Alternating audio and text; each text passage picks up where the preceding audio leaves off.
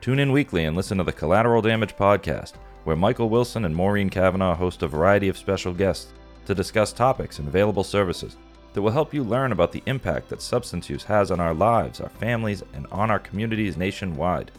Episodes and listening information can be found at www.cdpodcast.com. You can also search for Collateral Damage Podcast on your favorite listening platforms or watch previous and future episodes on YouTube.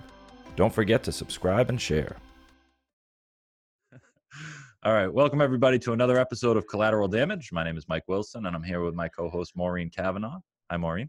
Hi, Mike. How you doing?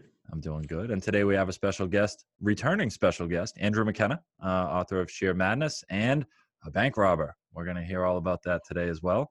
And I understand you've got some new stuff that you want to talk to our listeners about as well since the last time that we met. But thank you very much for joining us again, Andrew. I appreciate it. Oh, it's great to be on with you guys. Yeah, for sure. I got some new developments, some new areas that I'm working in, and looking forward to talking about them for sure. Well, I know last time we spoke, you were really kind of making the tour. I mean, your book got you out there, got you around, and you were starting to figure out where you fit into this industry. With substance use, abuse, and addiction, and so on and so forth. So I know that you have found other ways to help people now, and that's the direction you're going in with your consulting. Is that correct? Yeah, for sure. The treatment industry, treatment field, as you guys know, is constantly changing and evolving.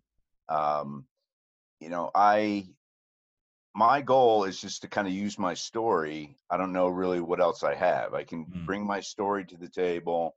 Addiction doesn't read resumes or backgrounds or any of that stuff. It applies to us all across the board. Right. So if I can get out there and get in front of people, which I do, bring a little bit of humor to it, but bring some seriousness to it. And I guess, we talked about it last time I was on. The big move is to lower the stigma, having people ask for help. Right. One of the things that I'm working on now, which is pretty cool, and that I feel good about, is working with people who've already gotten to the point in the system where they're looking at incarceration. Okay.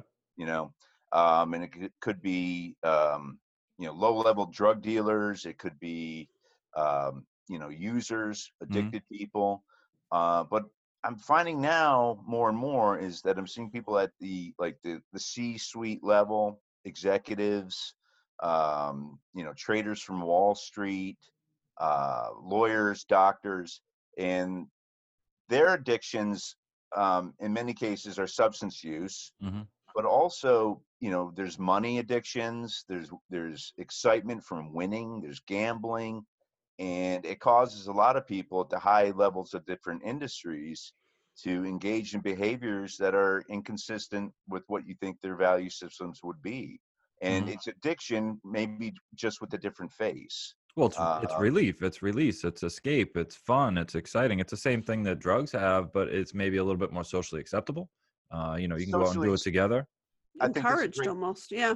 Yeah, that's right. And then, but add this new sort of twist to it. Competitiveness. When you're talking about people who are, on Wall Street or in the financial sector, they're only as good as their last trade. True. Now when I was, addicted to opioids, I wasn't competitive with anybody, but these guys have that added pressure, guys and gals, of course, gender neutral, added pressure. They have, big bills, they have vacation homes, they have their kids in private schools, and they're competing with the neighbors, Right. When, you're in the depths of a substance use disorder, typically that competitiveness is turns to survival. Right. But these guys, they're not in the survival mode. They're in the we have to keep up mode. And we're talking, Wharton MBAs and, Harvard. And these guys are really up against it. And then Mike and Maureen, they get into these pitfalls and they go down sort of this road, this slippery slope. And before you know it, the next document they see come in the mail is an indictment. What do they do now? Yeah. I mean, that's power. That's power and control right there. That's that addiction. Yeah. Absolutely right. You hit it on the head. That's right. I think it's really interesting what you're doing. I have a I grew up with a guy, I went to high school with him, who wound up very, very wealthy. I mean, he didn't really, his family had a small business and he grew that, and then he wound up opening a big hotel on Long Island and doing all of Mm, this stuff. And he was about to be indicted, or he was just indicted for something. And he must have known that he was going to go to jail, mm. and he shot himself. Oh, Oh, wow. So, I mean, I think it's really important what you're doing, because most people, I don't know about you, but I can deal with anything when I know what it is, Right. or when I'm like, but it's that in between time that yeah, must be incredibly painful and frightening, right. because you don't know what that is. You don't know what it's going to look like. You don't know what's going to happen with your family. You don't know how anybody's going to handle it. That must be the worst part, is that in between. That is the worst part, and I actually lived it, as you guys know. I did Mhm. prison time in the feds. Um, Speaking to a guy the other day, and Maureen, you're absolutely right. He doesn't know. You know, he knows he's indicted. He knows he has to plead guilty, and he's probably going to go away for 6 or 7 years. Mm, Okay, he doesn't know what's happening. Here's the scary part, and either does his lawyer. You know, his own lawyer, and they're not expected to. You know, yeah. lawyers get a beating, but they don't know the prison systems in the 50 states or the federal system. No, The judges don't know, no. and so somebody can kind of help them navigate that process. Mhm. And you know, I don't care whether you have $1 or $1 million. You know, Hmm. if we can help you figure this piece out, then we're going to help you figure this piece out. But there's a lot that goes into it. It's not just, you know, here's some self-defense training, or, you know, here's how you don't get sexually assaulted. I mean, Right. all that's part of it. But how about getting designated to a prison close to your home? Well, Hmm. the judge doesn't know how to do that. You know, that your lawyer doesn't know how to do that. It has to be in your pre-sentence report. And then why? But you know, who sits down with you during your pre-sentence investigation? That critical documents, one document that's the most critical thing in that person's life right now, because that's all the Bureau of Prisons looks at Hmm. to determine your fate for the next 6 or 7, 10, 20 years. So You yeah. know, so I I have my own the history with the prison system. You know, state and county, no federal. But you know, when I was 19 years old, I was arrested for multiple felonies, drug related felonies, possession, distribution, so on and so forth. And prior to that, I was selling drugs. I was living the lifestyle of a criminal for the most part. I mean, I was a drug addict trying to feed my habit and trying to survive, but I was living that lifestyle, which meant that I was a little bit more informed than most about what jail would be like, about who was in there. You know, a lot of my friends had been in there. I had been in there overnight or for 10 days or 30 days or whatever. So when I got arrested and got my sentence, I went right in. I went to the police station. I went right into jail, and I sat in county without bail for a while. And so I was already doing time. I was already acclimating. I was already getting used to being in jail. And so I had the benefit of experience. I got to speak to other inmates who had been to state prison. I got to get comfortable with it. I got advice directly from people who had been there before. And so by the time I went to state prison and got sentenced, yeah, I went in front of the judge. It was scary, but you know, my chest was puffed out and I was full of pride, trying to, feed my ego there. And you know, I'm just going to take the hit. And I went up there, but you know, on my ride up there, even with all that information, even with all that experience and everything that everyone had told me, and you know, even names of people to connect with when I get up there, I had all of that, which most people don't. And I had that. And when I was in the van, or the truck actually, and we were driving up to Concord State Prison from the courthouse, I was in the back of that truck, and there was four or five other people in there, and obviously we talk, and you know, everyone had sullen looks on their face, and we started talking about the time that people had gotten. And I mean, I was in the back of the truck with a bunch of college football scores for numbers, and you know, we're talking 20 to 40 years type of stuff. Yeah. And I was in there with a 2 to 3, you know, upstate, so I was a little embarrassed to tell them about my sentence, but I was terrified, and I had absolutely no idea. Even with all that information, I still was terrified walking through the front door. Yeah. And so, you know, I think you're talking about these C-class people, these C-suite people. I mean, that are probably have none of what I had. Right. who are about to get a sentence, either federal, state, or whatever it might be, for some drug related or some power related crime or addiction related crime, that, you know, they need what I got, you know, to Right. prepare themselves. And even then, still hard to prepare. Right. And if you look at your county jail time, it's not fun, but you developed somewhat of a skill set. Oh yeah. But more so when you're, you know, out there running, you know, selling drugs, using drugs, and you're in that game, for lack of a better term, Hmm. you're dealing with some very difficult things. You're dealing with Right. challenges. You're dealing with, you know, physical violence, manipulation, all these different things. But you're right. You think about that guy. You think about that CEO that took a company public, you know, or think about that trader. Most of these guys have never been in trouble in their lives, and their greatest adversity was getting a B instead of an A. Right. You know, so and Doesn't translate. yeah, and so there's so much to it, and they're going away. And here's another huge challenge for them, and that's their family. What Mhm. happens with their family? You know, Maureen has said it in the past. You know, when somebody goes to prison for incarceration, their whole family is being incarcerated. You know, my family went through it. Hmm. No advice. No one knew what to say. You know, but bringing in that family piece and providing that family with a plan, with an understanding of what the future brings, Hmm. um, you know, all the way to managing finances. How are we going to make it through, you know, the next 8 years, the next 5 years, Yeah. whatever it is? These things are all unanswered questions. If we can provide those answers to them, then they're going to be so much better off. I mean, if there Who was, you're going to talk to. Yeah, I mean, right. you're not. I mean, you know, it's not like your other neighbors in Westwood have. You know, Right. what happened when your husband went to jail? That's not going to happen. Well, this No. is not. You know, it's very similar to the whole thing with addiction, and you know, that we go through. It's one of these things that there's a lot of shame associated with it, Yeah. and you And why can't would really you know? Why would you know how to deal with that? That's right. When the my, exactly. the parallels are amazing, Maureen. yeah. You know, between the, you know, active use, you know, substance use addiction, and what these people are finding themselves in. You're right. Your neighbors, you know, the stigma's there.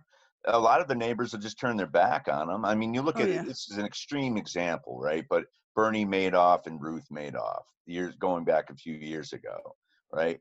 Nobody would speak to his wife Ruth. Nobody. She was shunned. I mean, 60 Wow. Minutes did specials on it. And so on a lesser level, lesser in terms of the billions of dollars that were, you know, stolen or fraudulently used, you know, that's a very real thing. And here's another example. You take the college admissions bribery scandal that's going on. Yeah. Hmm.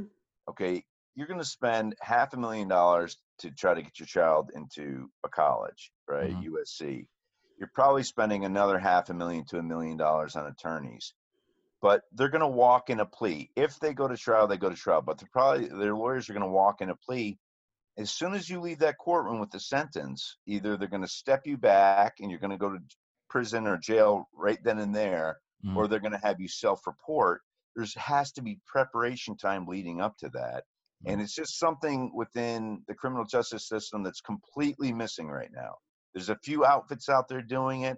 You know, I'm not going to put anyone else down or, you know, say anything disparaging, but I started to dig in before, you know, and I've been doing this for years, you know, for friends that are attorneys that have friends going away, but or have clients going away. But there's so much fraud just in prison consulting alone. Wow. It's ridiculous. And Michael, you'll understand this. Can you imagine somebody doing 8 months in a federal prison camp? You know, all of a sudden they're the expert on anything. There's no fences, there's no walls. They Yeah. drive trucks. You Yeah. know, it's just. But you know, some of these guys, they look for these opportunities to make money. Right. I would caution anybody listening to this, going down this road, you know, do your due diligence, Right. dig deep, because you know, there's a lot of snake oil out there. I'll tell you this. I've got, if I total up all the time, it's just under 6 years in a variety of different situations, whether it's county jail, state prison, you know, minimum security, pre-releases, all that stuff. Sure. The majority of that was county jail. The majority of that was in, high security lockdown. We didn't really interact with each other. You know what I mean? And so even with 6 years, roughly, I still don't have enough experience to feel confident and sit down and say I could consult and get somebody prepared for any number of prison scenarios. But you mentioned something a little while ago about the family. When people go to jail, the family's in jail too.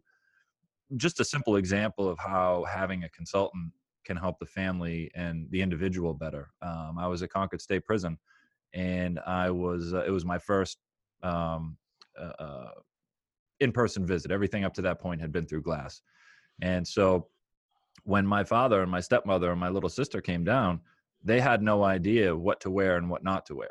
And actually, my stepmother and my sister were not allowed to come in because my little sister was wearing a dress and my stepmother didn't have a bra. And, something as small as that.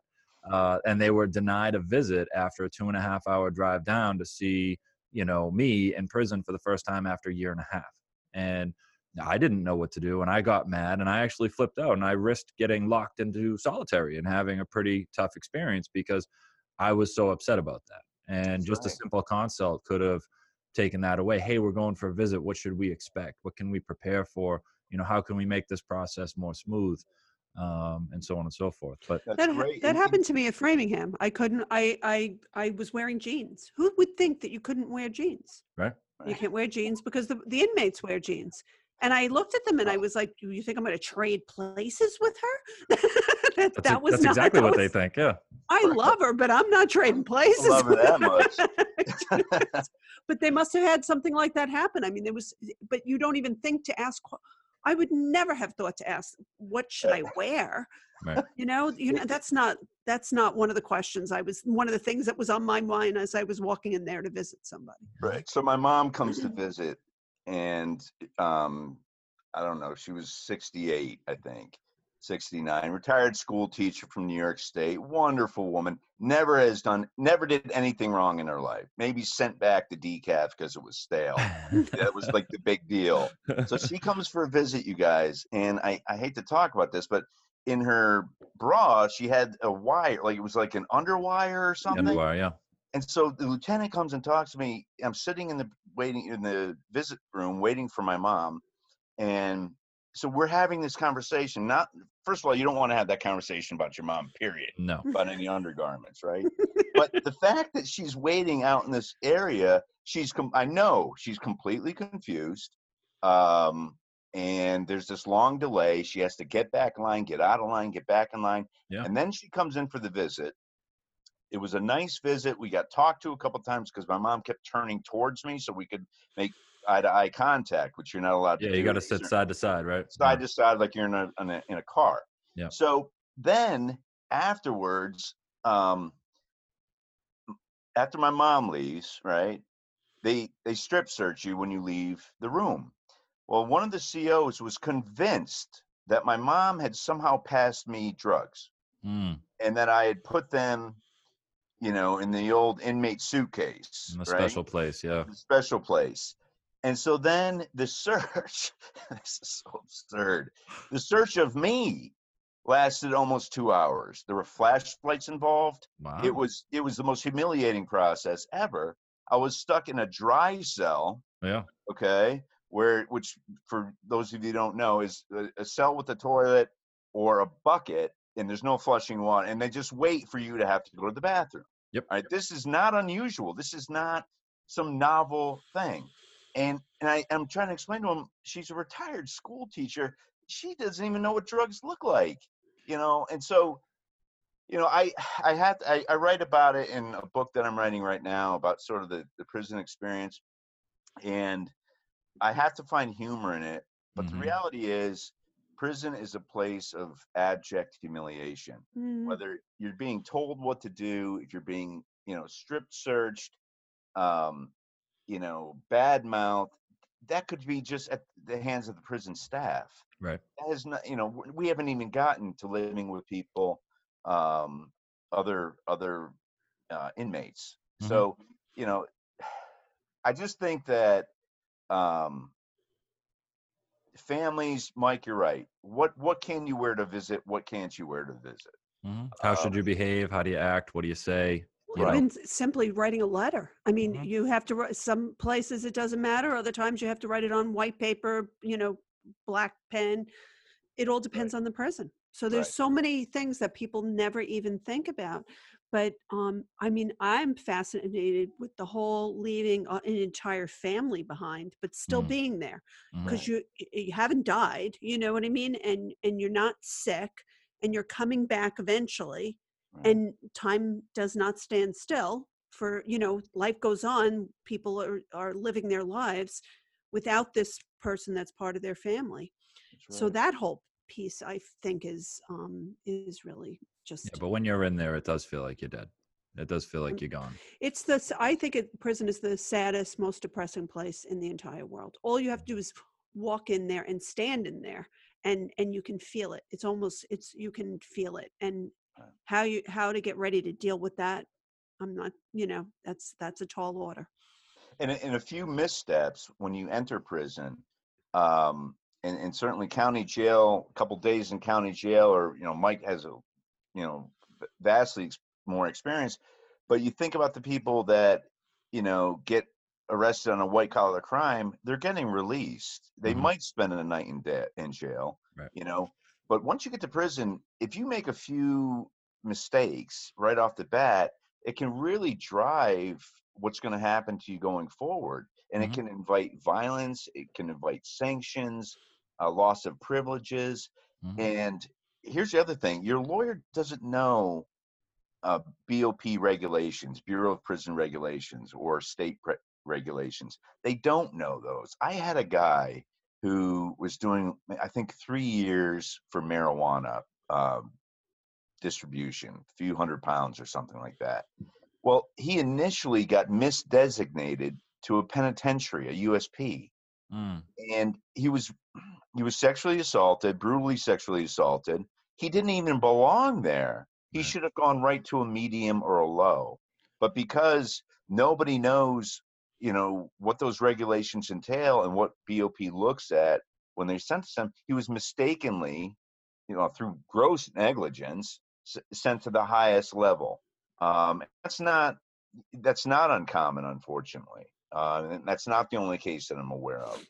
I worked tirelessly working with a state prison in Montana to find out why the guy was in the hole, why he was in the SHU, special housing unit. Family couldn't find out. Repeated Mhm. calls to that place. Well, I worked with a colleague from not Montana prisons, but the Federal Bureau of Prisons, who has contacts at other prisons. He was able to find out the guy got in a fight. He was assaulted, but he's okay, medically okay, and he's in the SHU pending investigation. But he's Mm. okay. Everything, he can't use the phone, because those privileges are suspended pending the fight investigation. But he should be out soon. Just providing the family with that information, I put myself in their shoes, and the relief, I could hear the relief on the other end of the Right. phone. It just, but if you don't have those connections, then what do you do as a family person? You're just sitting there. What's happening to this guy, or gal? So, Right. um, It's not it's like the definitely prison the interesting. prison doesn't call out and tell you what's going on.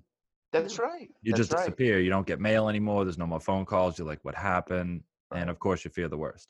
Yeah, absolutely. And also for that inmate that's sitting in the SHU, he's worried about his family not knowing.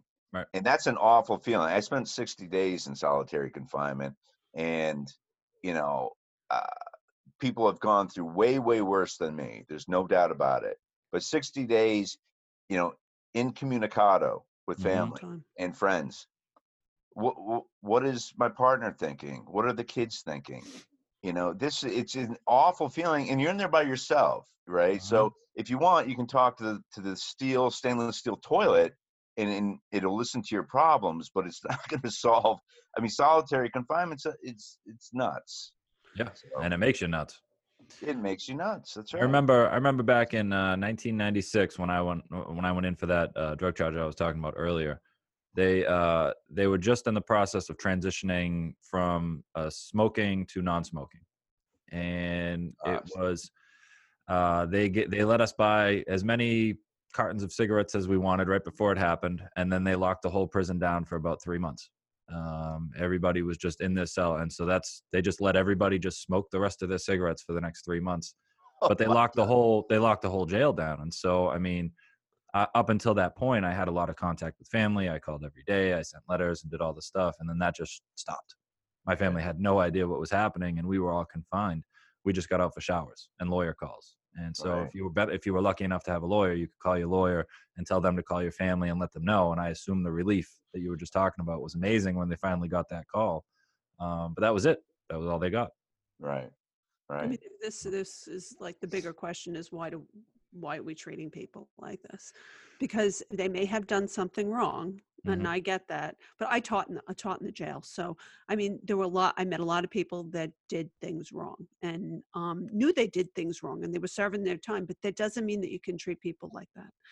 And I mean, there's some serious changes that need to be made in the prison system, because most people get out eventually, and you really want to treat somebody like that like they're a piece of crap for years and years, and then expect them to get out and be a productive member of society. It doesn't work like that. That's right. So, well, you create animals. Yeah, I mean, you take normal people. You were talking about this before, when somebody goes in and the many small mistakes that could be made just right in the beginning. If I think back to my time in, it's, who you talk to when you come onto the block, how you address the corrections officers, the COs, how you address them in front of other inmates, where you sit during chow, how you handle yourself right when you walk in your cell and you handle your roommate or your cellmate. There's a lot of little things that you might not even think about, but they change you. You go into survival mode. You change from, a person who has a skill set that allows you to navigate the real world out here, and you can navigate with other administrators and executives and business and, the store clerk and the bank teller and the blah, blah, blah, blah, blah, all these people. None of that is relevant anymore. Now you're in this completely new world full of people who've been living a way of life that you're not familiar with. It's terrifying. It's easy to make mistakes. It's easy to let fear drive you to do something that could get you caught up real bad. That's right.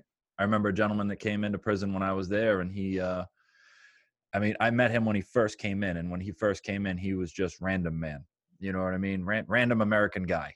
And he came in and he had family and he had kids and stuff like that. And somehow, after about 9 months of being in there, he was a member of a gang of an ethnicity that he had nothing to do with. And he thought that he was part of something, and he felt protected and he felt powerful, and he slipped up and he ended up getting jumped, and he got his face slashed with multiple razors. They tried to kill him. And so now, this guy who came in and was just trying to survive and protect himself, now he goes home with permanent scars of a couple years in county jail. Right. He had to adapt so quickly and learn how to survive and protect himself, because it's real in there. Especially, we dismiss county jail as just this thing, but for anyone that's listening that doesn't understand, county jail is the funnel. So when you're sitting in county jail in an orange jumpsuit, you are in with everyone from that person who has a DUI, somebody who got caught smoking weed, as well as murderers. Yeah. They start It's an there. unsegregated. Oh yeah. Yeah. So you don't know.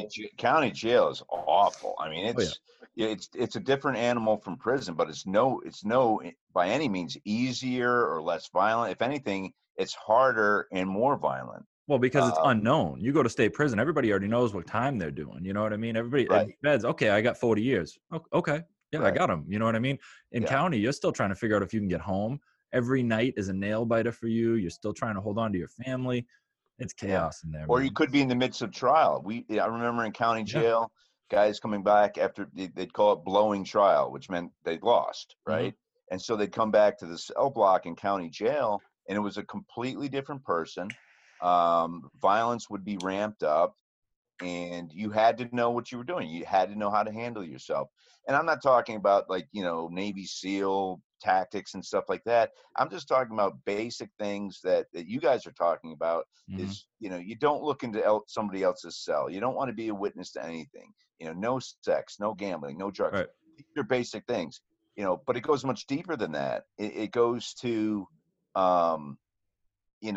understanding the regulations and knowing how to stay out of trouble is absolutely one thing. Maureen's point about, in your point, coming out, you're coming out, you've been under siege for me, it was about 6 years. Okay. You were under siege, whether you know it or not, you completely, your disposition changes. Mm-hmm. And, I had a guy take me under his wing a little bit.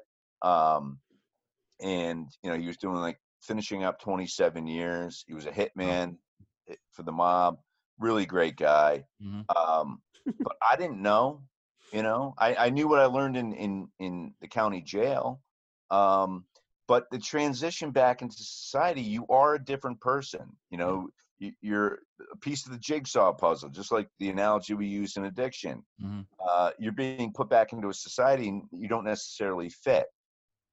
Plus you're navigating new systems, supervised release, probation departments. Mm-hmm. It could be drug and alcohol treatment, whatever it is. You're navigating 3 or 4 brand new systems, and you've just come out of prison. If with Prison Consulting Solutions, our goal is to stay with you throughout the entire process. And I'm not patting ourselves on the back, but no one else is doing that. Staying with the family, staying with the inmate all the way through to release with a plan. Right. A lot of these people that we represent are super accomplished, whether it's on paper or off of paper, and you can read between the lines. Somebody who's running a big drug organization, they have a skill set that's very good. That's very, I want to say good, but it's very developed, and it's higher brain thinking. Let's face it, right? They're running an organization. But same thing for the white collar people. Well, what's your plan going forward? No one's really going to trust you. So how do you rebuild that trust? What's the plan? Huge. Yeah, that's huge. What happens afterwards? Yeah. Well, we talk about that in addiction all the time. Is that okay? Now that you're sober and now that you're in treatment, now what? What are you going to do? What are you coming back to? You're coming back to a family that doesn't trust you. You're coming back to a society that doesn't trust you. You're coming back to a workforce that might not be interested in what you bring to the table, even though you got skills. What are you coming back to? And so it's the same. I mean, whenever you're struggling with addiction, you're under siege, like you are. It's the same survival mindset, is that I'm going from, it's almost like being on another planet. But the similar thing also is that there's hope. And that, look at the two of you have come out and done, you might be doing better than you would have hadn't all that happened to you, right? Because you learned how to survive in very difficult situations. And it's, and you do nothing but help people now. So there's the other side. And smoke cigars. I also smoke cigars. And smoke I was just about to say, Mike and I are really doing amazing things. I know you both very well, and I think right, as if Maureen's not. That's right? not true. So, but look at it like this too, Maureen. I mean, you have credentials. Think about in Mike, you too. People coming out of prison, especially in the white collar world, they're coming out having lost their medical license, their law license, their trader's license, all these licenses, and they're not allowed. I'm working with a trader on Wall Street. He's going to lose his credential in New York State to trade on Wall Street. Okay, so now what do we do? Right? How do we build that? Is there a way to get it back? What's the process to get it back? Well, here it is. And we present it, and we're like, okay, this is the paperwork we need to file an appeal. So we need to request a hearing. Okay, let's assume you don't get that credential back. Now you have to shift into a different career path. What's the plan for that? Right. I mean, we have people on the team that specialize just in that, rebuilding, coaching. And I know the term coaching has gotten a little wacky, but, although it shouldn't. And the fact is, where do we go from here? Let's problem solve and let's achieve, because you're right, Maureen, there's tons of hope, but you're dealing with folks coming out and their families that have lost all hope. Right. But there is hope, and let's build, and you need help building, let's build it. So Andrew, let me ask you a question. So this thing that you're talking about, this Prison Consulting Solution. So this is something where you have created a company that will work with people who are facing sentencing, and then you and your team will help the individual and the family walk through that sentencing process, prepare them for it, as well as help them transition after the fact and help them rebuild. Does that sound about right? Absolutely. Help them Okay. rebuild. And, we have entrepreneurs and business folks, Hmm. and clinicians. And we have put together I think, a dream team. Hmm. And we're doing this, but also that 24/7 contact, Right. as as an inmate can call me, they can call anybody on the team, Right. direct dial, Yeah. and say, I'm struggling with this, and the family. That's 24/7 while That's you're in huge. prison. Yeah. Well, that's because, look, that's when people need the bulk of the help Yeah. in their minds. Now, I think the run up to that point is critical, Hmm. and the after plan is absolutely Mhm. critical.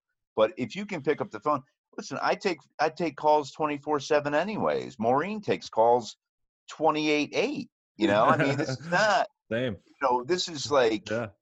why not help the folks that are, right-minded, help them get right-minded and stay with them throughout the process. Hmm. We're putting people into treatment daily, Yeah. and, That is, that is coaching, though. I mean, that everything that you're talking Yeah. about, this, you yeah, look at a coach, you let's just take coaching in the sense of sports. You got a yeah, coach, you get a group of people who have no idea what they're doing. They don't understand what the next few years of their life are going to look like and the stuff they're going to have to deal with. And that's the goal of a coach. A coach brings together a team of coordinators, defensive coordinators, offensive coordinators, special teams.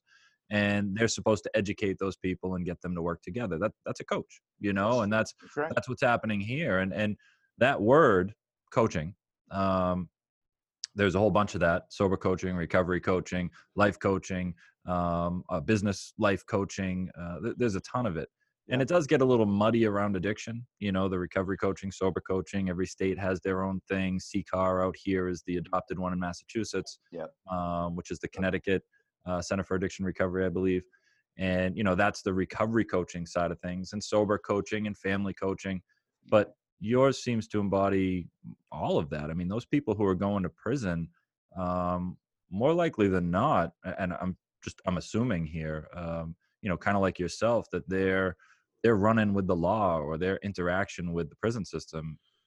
The catalyst for that was probably some sort of drug related incident driving them to step outside of their comfort zone and try something like robbing a bank, something that they wouldn't normally do, putting themselves in this awkward scenario to, pretend that they are something that they're not for a minute and go I, out and try something risky. yes, I have to tell you, I'm really looking forward to seeing this episode that you shared with the preview, and we're going to watch it together, because I know you for a while now, and I cannot in a million years, in a billion years, ever Yeah. imagine you robbing a bank. right. I mean, I Just, can, because I don't yeah. know you, but I can see it. Maureen knows me pretty well. Yeah, Yeah, it's just, it's like I can't picture you going in there and doing that and then not cracking up laughing and say, Yeah. nah, never mind. I was just kidding. yeah. Come What am on. I Really a thinking? bad idea. I'm just gonna leave. Yeah. Yeah. This is, yeah. Well, can Yeah, we watch that? Do you mind? yeah. So let's Check take it a out. second. I'll premise it with this: is that we all know here that addiction and depression, co-occurring mental health issues, can take us to our darkest places. Mhm. And that's where I was, Yes. some time ago. It's good for me to bring levity to it, but the horrors of living through it, as we all know, it's No. about as dark as it can get. Yeah. So And so this clip, just for our listeners, this is for an upcoming series on Vice, and if I'm not mistaken, it's How to Rob a Bank. Is that the name of the series? yeah, I think it was already released in Europe, Okay. and then it's coming to the U.S. And so I think they title things sometimes different overseas, Okay. but that's my understanding is that's what it's going to be called. Yeah. Okay. So let's take a look at the clip. One day I was heading to family court.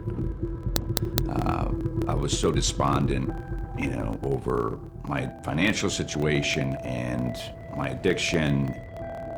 I had used heroin a few days prior.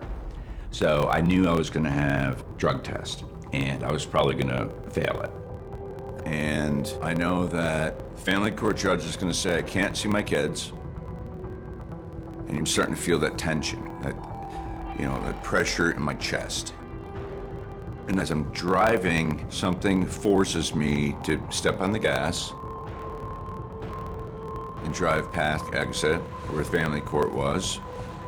And I drove up to Lake George, and first bank I came to, I robbed it. So I walk in the bank, I walk over to the little kiosk table. My legs were propelled by something greater than myself at that point. And I take out a deposit slip. There was this quiet, calm, it was almost a high in the sense of my shoulders relaxed, you know, my chest relaxed, my stomach, my legs, my arms, everything. Even though I'm robbing a bank, which is insane. In the back, I read the note. No alarms, this is a robbery, hundreds, 50s, 20s. It was just bullet points. And I handed that note to the teller, and this terrified young girl, she looked at me like I was an insane person, and I kind of gave her the eyes like, look, I'm really not crazy.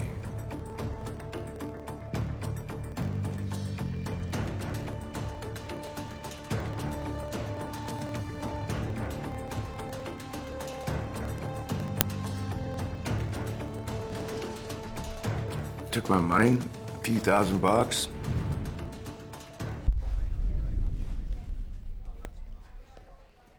And there was this feeling of exhilaration. And then I jumped on the highway to go and get drugs. My drug dealer had gone out of business, arrested. So I had to go out to my old haunts, you know? And I'm thinking, oh my God, I gotta get some heroin because I'm about to get sick. And I pull up to the side of the road and I see this Hispanic gentleman who comes by, and I look at him and he looks at me. And I say Tega, which was slang for heroin. And gets in the car, told him I wanted a bundle, which is 10 bags of heroin. And I pulled my money out of my wallet. Next thing I felt was the cold barrel of a gun on my head, my temple right here. And my whole life kind of passed before my eyes. And the next thing I know, I hear the gun click. All right. Well, that was, I mean, that's an amazing clip. That was really interesting. I think that Vice did a great job with the reenactment of having you rob the bank. Yeah. And, you know, I said before that I can't imagine that happening, but I say that, and if you read my book, it opens up with me cruising around a parking lot with a baseball bat, looking for somebody who had really, you know, done terrible things to my daughter and kept us from being able to help her. He hid her, and he picked her up from treatment centers all over the country, Yep. All over the Eastern Seaboard. So I remember that moment when you know how you talk about in that clip about it being surreal. Mm-hmm. But I remember that moment when something just clicked, and I felt it was a very floaty feeling, and I thought to myself, this is the answer. The answer is to kill this guy with a baseball bat, and then things will change. And they would have. God knows they would have changed, but I might have been one of your clients. That might have been how it changed. But I remember that feeling like, this is the answer. I need to do this. And with no thought about what would happen if I got caught, or what would happen if I really did this, but it was so. I say that I can't imagine, but that's what happens when you're pushed to the point, you know, between, mine was stress and depression and fear. But, you know, when you're pushed to that point, sometimes the best of people, and I really think I'm a very good person who could have so easily done that, I'm sure I would have done it had I had Right. the opportunity. Yeah. So this is, very often that's who we're dealing with. And you bring them into a prison and without knowing what to do, without their families knowing what to do. Yeah. So I think that this is really a fantastic service that you're offering. So I got to ask you, did you really think you weren't going to get robbed running around with all that money? Well, I'll tell you, at that point, I had a pretty good understanding of, well, I thought I did. I mean, I, scored. It's funny how we use the word score with drugs, but, I scored opioids, heroin a number of times. And, even though I wasn't like the street hardened guy or anything like that, my judgment typically was pretty good. Yeah. But that is complete evidence of what chaos it is. Like an idiot, I pulled out all the money. Yeah. Right. And, so again, not really thinking. Yeah. Here's this complete stranger next to me, and I pull out a wad. Well, you had a gun to your head. I mean, there's only so many options you have at that moment, and you're not thinking clearly. Right. But what was crazy, and I'm not sure if it's picked up on the clip, well, the whole thing's crazy, but as he's pulling out the heroin, I'm pulling out the money simultaneously. Yeah. And so instead of pulling out like, $100, I pulled out like that, the brick of cash. Yeah. And, I would have robbed me. Yeah. Not gonna lie, I probably would have robbed you too. Yeah, probably. They didn't make that very evident in that clip, but that was a great clip. And I think the like I said, the reenactment, whoever did that, I think it was they definitely embodied kind of the fear and the anxiety that goes into that. I mean, I can't count how many times I walked into a crime, to support my habit that was fueled by desperation and fear of being sick, fear of, being without, and the desperation of, I got to get this done, whether I do it right or not. Yeah. Most people will watch from the sidelines and be like, oh, well, you should have done this, or you should have done that. Well, get it. You watch Investigation Discovery sometimes, and that's cool that you have an opinion, but you've never been there. You've never been in that situation where at the moment I didn't rob the bank because I'm a bank robber. I robbed the bank because I needed money. I was desperate. I couldn't come up with another way out of the situation I was in, and whatever it might be. But I'm really interested to watch that series and see some of the other stuff that they have going on. And you get to talk about your addiction in that episode. Do you get to get deeper into your experience? Yeah, absolutely, pretty deep. And I think it'll be good in the sense that once it's out, it'll illustrate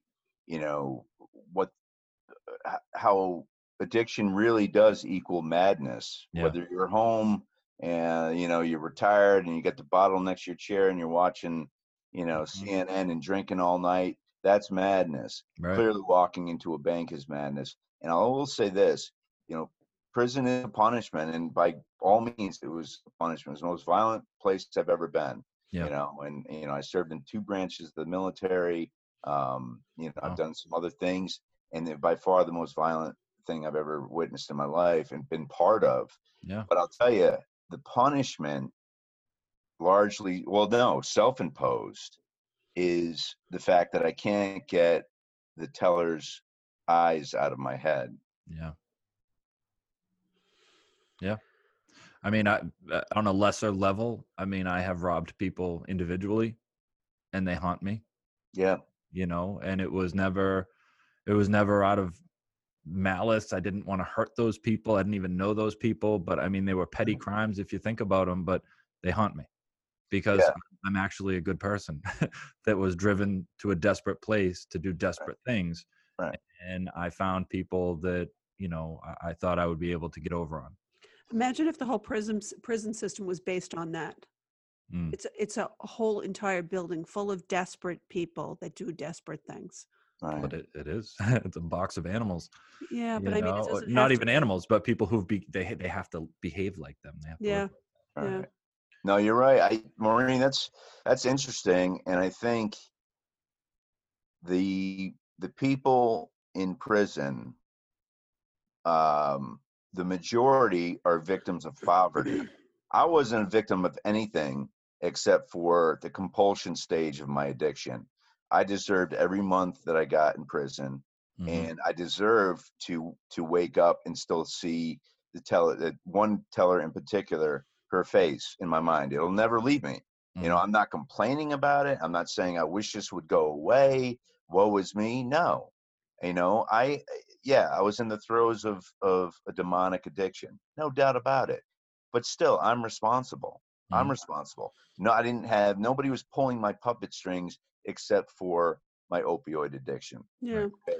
I guess because of Magnolia, and we work a lot with the drug court, a lot with the prison system, with scholarships after, you know, when people are getting out for sober living. I see a lot of really lovely hurt people that Yeah. really that never wanted to be there, that never wanted the life that they have, that are trying, you know, want desperately to turn things around. But not only does all that go on for, you know, however many years you're away, but then you come out and no one wants to give you a job. No one wants to give you a place to live. You don't have any money. And 9 times out of 10, your family's turning their back on you. That's right.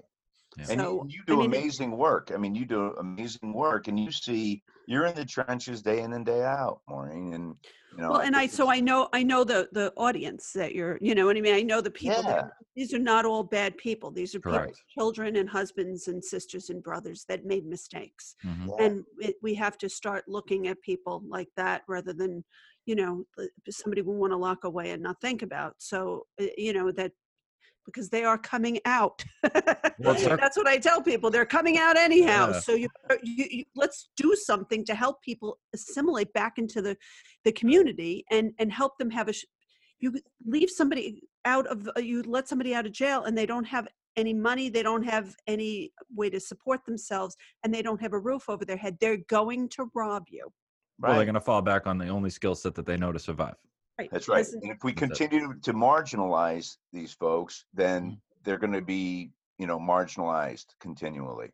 Mhm. And This circles back to the very first statement that you made about stigma, right? I mean, Right. if we see these people as bad people because they're doing what they're doing, then we're just going to stigmatize. We're just going to push them aside and marginalize them, like you just said. They're over here. They're this. Don't worry about them. Let's just keep them locked up and keep them away. Right. They're not. They're not all like that. I mean, there are No. some, but they're not all like that. And I don't know what the statistic is. I'd be making it up if I tried. But you know, there is a large majority of people who are in jail for substance abuse related issues. Not that they're victims. You know, they are victims of their addiction, but and I'm sure they deserve punishment, but they also deserve rehabilitation. You know, the Department of Corrections is the wrong name for that industry because it does lack a lot of the correction that's supposed to be in there. You know, helping people with the reason they're there in the first place. And so, thankfully, there are people like yourself and the Prison Consulting Solutions that are there for those individuals and those families to help walk them through it and maybe take them to the other side of what doesn't have to be a career of criminal activity, you know, that can help them reintegrate back into life and hopefully rebuild. I mean, okay, you lost your law license. Okay, you lost your ability to trade. You no longer have a license as a doctor. Can it come back? Maybe. You know, can you get it back? Maybe. If not, can you switch careers? Maybe. Is that skill set applicable someplace else? Maybe. But if there's not somebody there to help walk you through it, you do end up depressed. You do end up frustrated, feeling hopeless, and eventually, you know, that F it button is pretty big, and you just push it again. You know, and I think that's. I'm grateful that there are people like you. I wish that my family had, you know, somebody from Prison Consulting Solutions to walk them through the process, but they did not. Neither did I. So the best that we could. absolutely. And, so I'm very grateful for you and for what you're doing now. Yeah, it's a real pleasure. I appreciate that. And, you know, Maureen talked about hope, and there's tons of hope. Mhm. You know, shake off the doldrums, shake off the depression, shake off the fear, and ask for help. Yep. It's the same as addiction. You know, Absolutely. reduce the stigma and reduce recidivism. Yep. So, Well, Well, thank you so much for coming on and sharing this. I appreciate it. Now, bless you guys. do you know by any chance the date that Vice is going to be airing these episodes? Do you know when it starts? I don't. I need to start beating down their doors, but Okay. I think I talked to the people who filmed it were from the UK. Okay. And so I have calls out to them to try to pin it down a bit. But Okay. you know, even that little clip, the 3-minute clip, we're close to 700,000 views. Yeah. And, I'm hoping it'll generate more of the conversation of where, number one, where addiction takes you, and two, Yeah. how do you deal moving forward? Absolutely. Well, you'll have on your website, which we're going to put on your In the on show the notes. page. Yep. Yeah. Okay. That you'll be posting it on your website when it's Yeah. out too. And I took it down for some construction and to add some things, and my people are going to be putting it up here probably in the next 48, 72 hours. So Once we have that, we'll make sure our listeners can get access to that, and then our viewers can as well. So we'll put a link for the clip for those that want to watch it again. And and then when it's up, we'll attach a link to it too. Exactly. We'll just link everywhere. Well, link. It's all about links to links. All right. All right. Well, listen, again, thank you so much, Andrew. I really appreciate you coming back and talking to us. And I'm happy to hear that you're going in the direction you're going in. It's a very needed service. And I hope that if any of our listeners are struggling, or if they know someone that's struggling, that they will try to reach out and get that support. All right. Very good. Good to be with you folks. Thank you. All right. Thanks, Andrew. Take care. Bye.